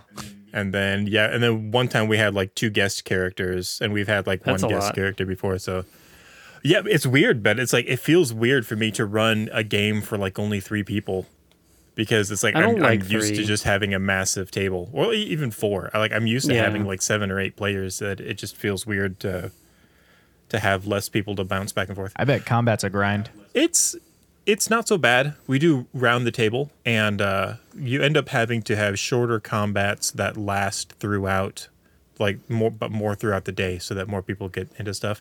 And splitting the party is actually kind of fun, because then it does like the dynamic back and forth. And my players are also kind of new-ish. I mean, they've been playing for about a year now. Okay. But so it helps them. I think a lot of them appreciate to have extra time at the table to think before their turn. So like when it finally comes around to them, like, you know, they can kind of like split up and get into teams, and then we kind of go back and forth. It works out pretty well. That's cool. I'm such a fan of splitting the party. Like, I know everybody kind of like craps on Yeah. it as like this is a way you die right away, but one, it's way more realistic to the story you're telling. Almost every situation that is not just we're cornered and being attacked by wolves, like your group is going to split up so that all your specialists can do their thing. But it's also, in my opinion, a much more interesting scene when you're like jumping from room to room, or you're watching multiple things happen, because you get, as the DM, like as the one in charge of pacing, you get to juxtapose moments together. Like, you know, just a well-timed meanwhile 3 floors above you, like, can really take a moment to the next level narratively. Yeah, give them a little mini cliffhanger, Yeah. and they're like, no. Just run around an entire battlefield. Then it gives them a chance to think and plan, because it's like a super scary moment. And then when it comes back to you, they're like, oh, okay, here's what we do. Yeah, the trick is just them actually using that time to plan Instead of Yeah. looking on their instead phones. of listening to the other part of the story. I don't think we've had a whole lot of trouble with people being like on their phones at our table. We've had a couple instances of people being messaging during games and stuff, but I think for the most part, we do a pretty good job. Yeah. Well, Well, that really killed the conversation. Sorry, I didn't mean to just- congratulate us on doing something well. I think we suck at it. I take it back. One thing we haven't done in a while is talk about our character and story arc. Your story circle? The story circle, yeah. I'd be down to talk about the story circle. Me too. Well, then why don't you go first, Zothka? Yeah. Tell us about the story circle.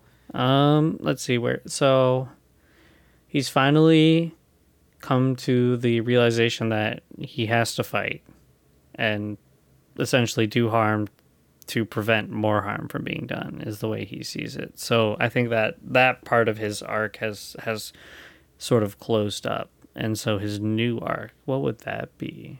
Well, hang on. Put that in terms of the story circle, though. So Oh, your okay. story circle, you start in a zone of comfort. You have a desire, and you enter an unfamiliar situation that requires you to adapt. Right? I feel Yeah. like Zothkug was required to adapt Yeah. by coming to terms with the fact that he has to conflict. There's still half the circle left there, right? So when he adapted and came to terms with that, the next thing It's on get the what story he circle wants. is for him to get his desire. What does he want that led him to like, okay, well, I'm gonna have to fight to get to this.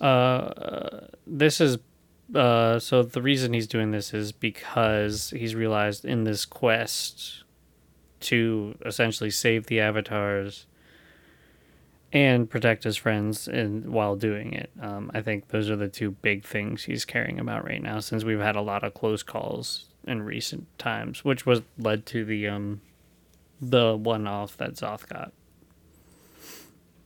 So that's what he wants to get, is saving the avatars with everyone alive. so as I see Zoth, now I don't know his inner monologue or anything, but the way I see him on the circle is he needs the avatars. Like he needs the avatars to be saved, because he needs magic to come back. because he needs his connection to the gods restored. Yeah. To kill him. Like that is his Yes. core need. Yeah, that's his desire. And I would imagine not even Yeah. just for himself, but like for everybody. Like he values it so much that he almost can't stand to live in a world Yeah. where the gods are just completely disconnected anymore. And so he's going to, like, the next part in the circle is you go. So he's been looking for that and searching for it, which is the next one. And is having to find within himself the capability of violence to achieve this. You know, like should he need to, like he needs to like make his own resolve first. And then we got to see him like struggle through that and to find that and to take it. Yeah. And then when the rest of the party met up with him, he's now like returned to the party. A changed man. But my question for him is he happy with the change? I don't think he's sat with it long enough to know. Like, we've just still been on the go so much. Yeah. And I think it's something to explore further. And for me to think about moving forward is, how does he feel about this? I think it's still a bitter taste for him anytime he does anything combat related that isn't just supporting the party. But he has the strength to do it now. Yeah, and each time is probably a little bit more reassuring to him because no one's dying, essentially. Yeah. So that's probably something then that we could work on conveying in session. Like, I have not gotten the impression from Zoth that it was difficult for him the times he's fought recently. Yeah, I need to do better, like, narratively, I guess, whenever he attacks. But I know combat, we want to move quick, and I haven't been able to express that in the time we have, and that's my fault. But I do think that's how it is. Another way of looking at that, or maybe interpreting that, is that maybe in the moment in combat, it doesn't look much different because he's found that capability within himself. But maybe his struggle is in the aftermath, like after all the combat is over and the dust is settled, and now he's like fighting with his thoughts of like, I'm okay with doing this if it was necessary. Was this necessary? But was this time actually necessary? And he probably has like a little bit of a, internal struggle there. But then that brings the story circle back around to what's he need? Like I guess maybe the next thing for him to be thinking about on his next arc is what does he need next? Yeah.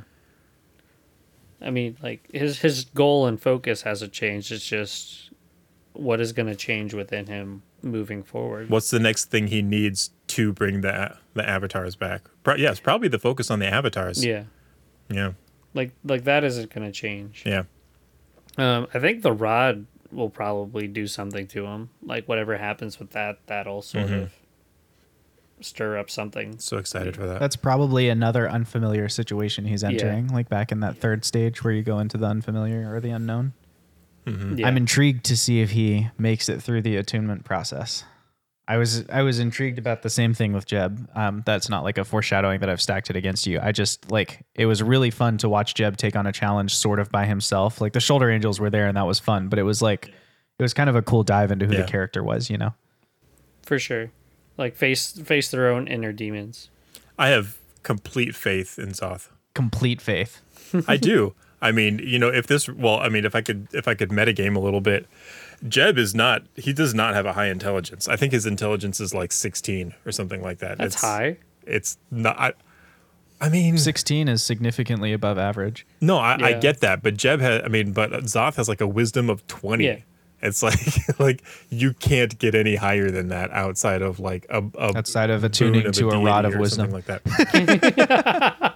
Yeah, exactly. I don't know if I've been playing him super wise though. I don't know if I've been. It's hard to role play mental attributes that are different from yours. That's one of the places where dice become involved. Yeah. Like one of the ways that you role play something that is better than you is to do your best attempt at role playing it and then roll for it and explain that I'm rolling because I'm better at this than I'm able to replicate. Like, for example, if you're playing a super charismatic bard Yeah. who's supposed to be like, you know, smooth talking his way past a guard, but you're not a particular like con artist, Yeah. then you would say something like, "Hey, buddy, you want to let me in there? I'm going to roll persuasion because I'm really good at persuading, even though I don't have the words right now on the tip of my tongue." And, you know, and Right. so Yeah. that's a way where you can let the skill ranks.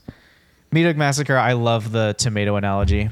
Yeah. Yeah. Charisma is being able to sell somebody a tomato-based fruit salad. Yep. The reply that I think That's is good funny stuff. to that is that's just salsa.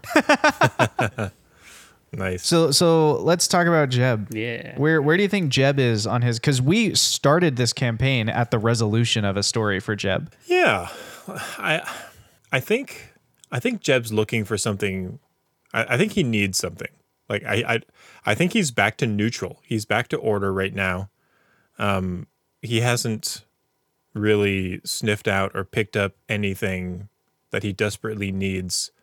And I think I've been intentionally doing that just to kind of give Alan a chance to shine. You know, like it's been like he just had almost like an entire arc centered around him, you know, left and right. And so I'm trying to keep him in the background and maybe like work on little things and be a bit more of a supporting cast. I've been trying to focus his spells on bolstering the other players, you know, giving them advantageous situations or whatnot. It felt like for a little bit like maybe his new motivator was trying to come to a resolution on what happened to his daughter's soul. Yeah. But lately it's felt like that's kind of slid back into like the background. So I don't know if maybe that's not his motivation anymore. Well, it's more of a thing for time and place. Like he definitely does care about his daughter.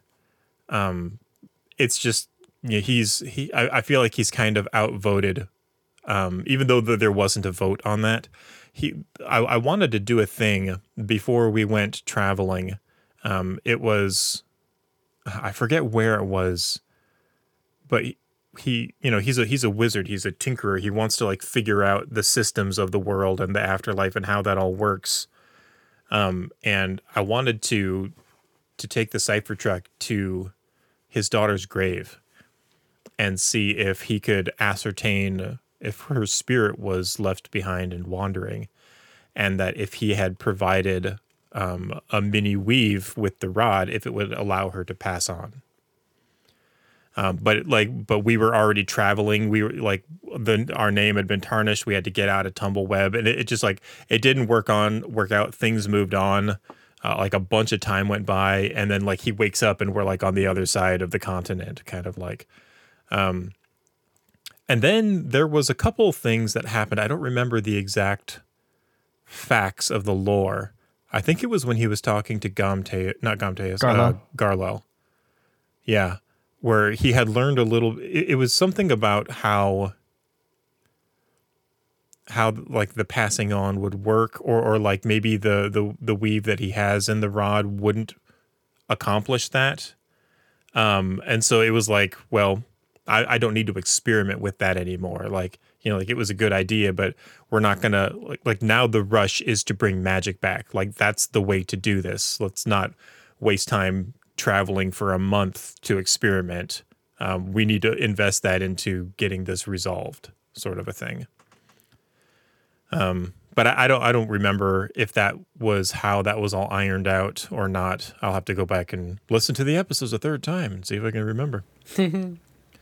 But I'd say that the safety of his daughter's soul is probably like his top priority. Like that's his impetus right now.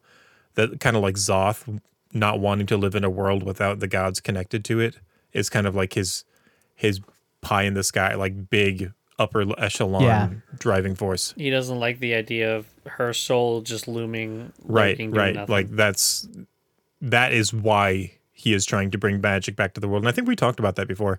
Like he had almost for a little while was like, well, I've got mine, and you know, Wingle digits are here, so it's not terrible. But then we like learned that there is the lie of Wingle digits aren't sustainable, and all of that. So now it's back to no, this needs to happen, and not only does it need to happen for the good of the world, it needs to happen because of my daughter. Like I need to do that.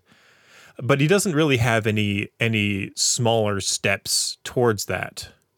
you know, like other than rescuing the avatars and finding the rods. He doesn't have any immediate needs. Like his debt's already been paid off. You know, there's like the company that he's excited to have to run, but it's like that's not a huge priority right now. But I'm kind of cool with him being there. Like it's okay for him to be in that neutral state and not really have an immediate need because that lets him play support. Yeah. That's an interesting question, Billy. Wash, if you bring magic back, would you send her soul on to her ultimate fate or use magic to restore her life? If the spirit is willing, and depending upon how much time, like it would have to be a really powerful resurrection spell. True resurrection would work if we get that far. Well, yeah, but that's like a 9th level spell or like whatever it is. It's like really high up there. Gotta be level, I think 18 cleric. Yeah, it's pretty high up. I think Jeb would probably want to try to patch things up with Holly first. I don't know if he would bring her back.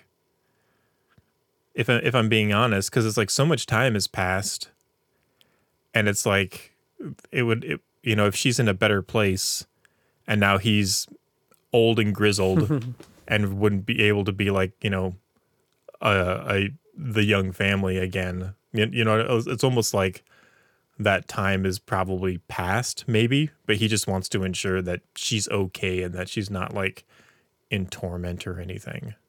I don't know. That's interesting. I have to think about that. Sorry, it's level 17 that Soth would get his first 9th level spell. Nice. And you're level 7 yeah. right now? 6, 7, 7? Yep, 7. Yep.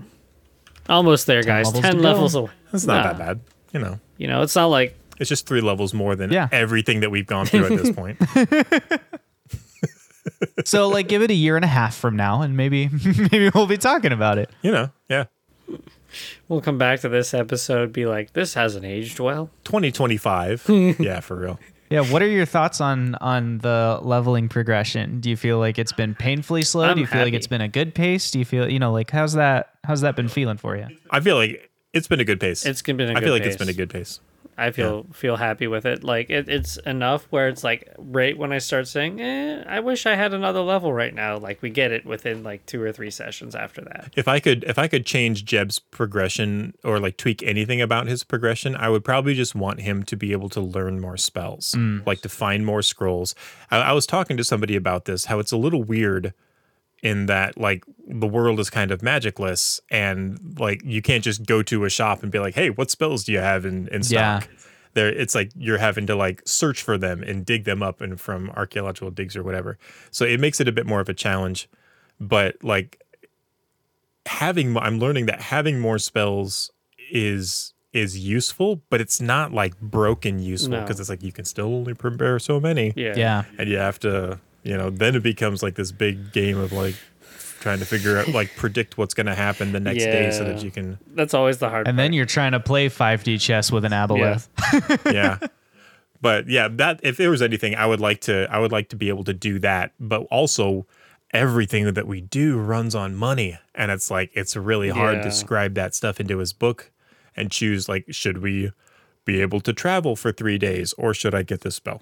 Yeah. And there's been a couple times where, you know, Jeb's in charge of the purse right now, the money command. So I'm just like, we'll describe this one. Sorry, guys, we ran out. We're going to have to use the rotate to pull the cart. Wonder what happened to all of our Wingle digits, guys. Fox, have you been reaching into the Wingle pouch again? I don't think the party's noticed, but I have literally skimmed money off of it and learned a couple spells when we traveled. Oh, sure, yeah. You get to Gaim and Jeffrey is just like, we need to have a talk, sir.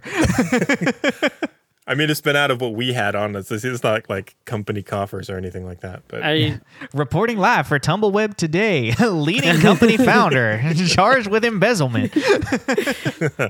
I'm also really interested to see our division heads like become more relevant too. Like I think that was a fun session fun time we had where we got to pick them and come up with their personalities, and I can't wait to see more of that when we get closer to like Gaim same. and stuff. Yeah. I'm really excited to go to Gaim. Yeah. And like almost, you know, return to home base. And We haven't really been. yeah. Which is funny I'm because really you've excited never for been that. to home Yeah. base. Like you're just gonna Yeah. get there for the first time. But it is a return to home base. You're at least returning to home people, Yeah. right? Like and Mr. Prophecy.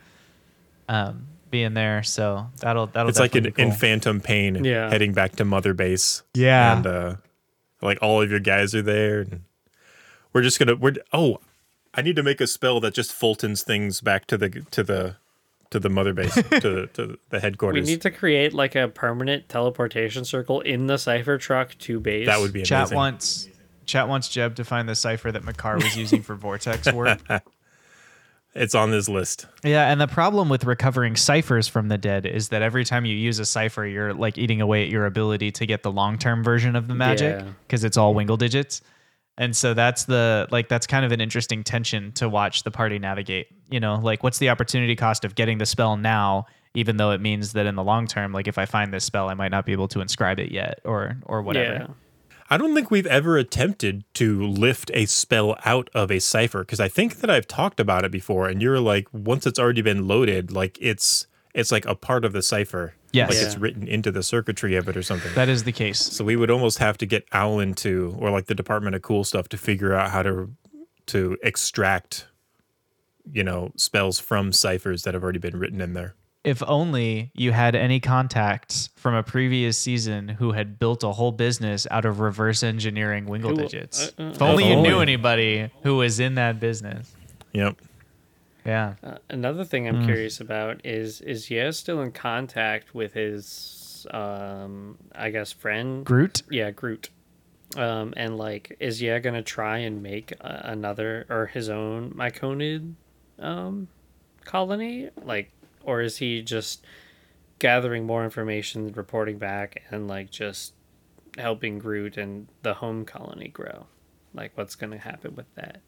Not that that's of any consequence to, well, it might be of consequence to our story. I don't know how it would tie in, but another just small detail that would be fun to think about. The callbacks to like past things Yeah. are some of my favorite parts of a D&D campaign, and we've just started to reach the length where I can do them for real. Like, I mean, even bringing back Makar, like, is something that we couldn't have really done in the early seasons the early no. episodes because we didn't know Alan well enough to bring back people from his past. Yeah. But bringing back characters and encounters and stuff from the past, like we got something back from a cry a little while ago, and stuff like that, where it's like, ooh, Little Easter egg. Wait, we did? Well, I guess it was more than a little while ago now. But when, like, you met a cry, and then like 4 or 5 episodes later, he came back to you with some information based on Zoth's visions. Oh, that's right. The like those kind of it callbacks. paid out like we sent him off, and then Yeah. Yeah. there's a lot to look forward to in future episodes, and we definitely have a lot of content to reference, look back on, and And we have a wiki, which is Yeah. cool. Thanks, Yeah. Belly Savalas, for starting that. That's pretty it neat. is very cool. I still want to know what was going on with that undead girl in the crack house that was like protecting, Spoopy girl. keeping dudes out of the trapdoor I thing. thought we found that out. I don't think we found out who she was. I thought she was. I don't know, but she was tasked by the Avatar to protect it, or was that someone else? I think she was tasked by, she may have been tasked by an avatar, but she was like keeping things out of the trap, Yeah, which we now know was like sucking energy out of things and stuff. I believe it was the nature Avatar. Satonia. What's her name? Yeah, Saturn. I believe. I'd have to go back and listen to it. Serotonin. Serotonin. But like we tried to get her to come with us, or like to get her to stop because she was physically not well, but she was determined and held her post essentially. Josh is like, I know. There's I know. well, no. do you what I guys was want thinking to? is Do you guys there's want a- a brookie crumb about this? No, I was thinking there's actually the nugget about this is actually on the wiki. Ooh. A nuggie, one might say. It won't tell you specifically who she was, but there's definitely some information regarding why she was doing what she was doing available on the wiki. You can put a couple of the pieces together. We should. Belly, can you drop a link to the wiki in the chat? Yeah. Or I could do it. Is it What wiki what dot wiki? It's like blah blah blah blah blah blog. is it pinned in the Discord somewhere? Billy's in the chat going, whale, well, whale. Looks like you came crawling back to me. Look what the chat dragged in. Winged badger tavern.fandom.com. What? I forgot what I was going to say. That's weird. Go to our about section and hop in our Discord. You can get it there. Thank you, Belly. This is awesome. We got all of our character sheets in there. Have you not seen it yet, Trevor? No, I have. I saw it when it was first Okay. like put out and tested and everything. But there's more here than when I last looked at it. I like that there's one called What We Know We Think. Yeah. We should. Well, I don't know if we should. So I didn't bring back the conspiracy boards this season because now we're not really putting lots of clues together as much as we are just kind of following leads we already had. Do you feel like we need the conspiracy board again? Like, should we bring it back just like for old time's sake, or do you think that's like? I kind of think that the wiki should kind of take the place of the Yeah. conspiracy board. Like, if we could get all of that stuff into here, Yeah, that's a good idea. I think that this is probably a better place for it. Like, I like the map, but even these, you can have like interactive maps with pins on them to different pages and stuff like that. It's pretty versatile. Yeah. You I've can been see the liking that a bottom of lot. the map in our overlay. That's true. You can see the The some of the bottom south. corners. Yeah. Or actually, that might be the north. I can't remember. I think that's the south, though. I'm going to need to add Jebby P to Jebediah's nicknames list in his Jeb's page. aliases. Are you Ron Tater Salad White? Are you Jebby P Peppermint? Amazing. It is amazing. You know what else is amazing? What's that? You guys. Oh. You're amazing too, Josh. Oh. We're all amazing. I mean, I've said it before.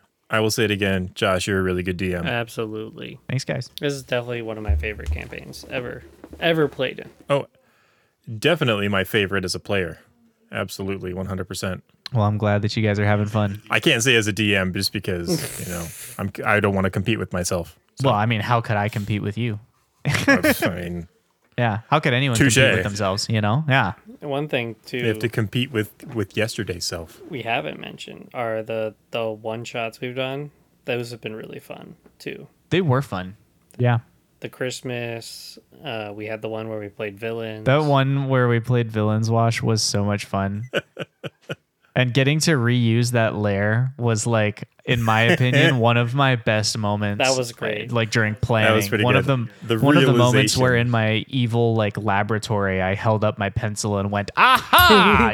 Like was it Matt who had like the big revelation reaction? Like it took him, he was the last one, and then he was just like, wait a minute. I don't know if he was last or first. I think he might have been first, but he definitely was like, because he was the first one in the room. Yeah. So he was in there and I was describing it and it was making more and more sense to him as I said it. And I think the one that did it at the end was I said one of the stone obelisks actually turned out to be made of ivory. And he went, wait a minute. The normal-sized throne of bones. Mitch the Lich. Mitch the Lich. He's got thrown of bones. Yeah, that was a As great. you do, brah. That was a great time. Playing level 20 monsters was very interesting. The fashionable aspect of Tiamat's fashion sense. Fashionable aspect to that. Oh my goodness. Color coordinated.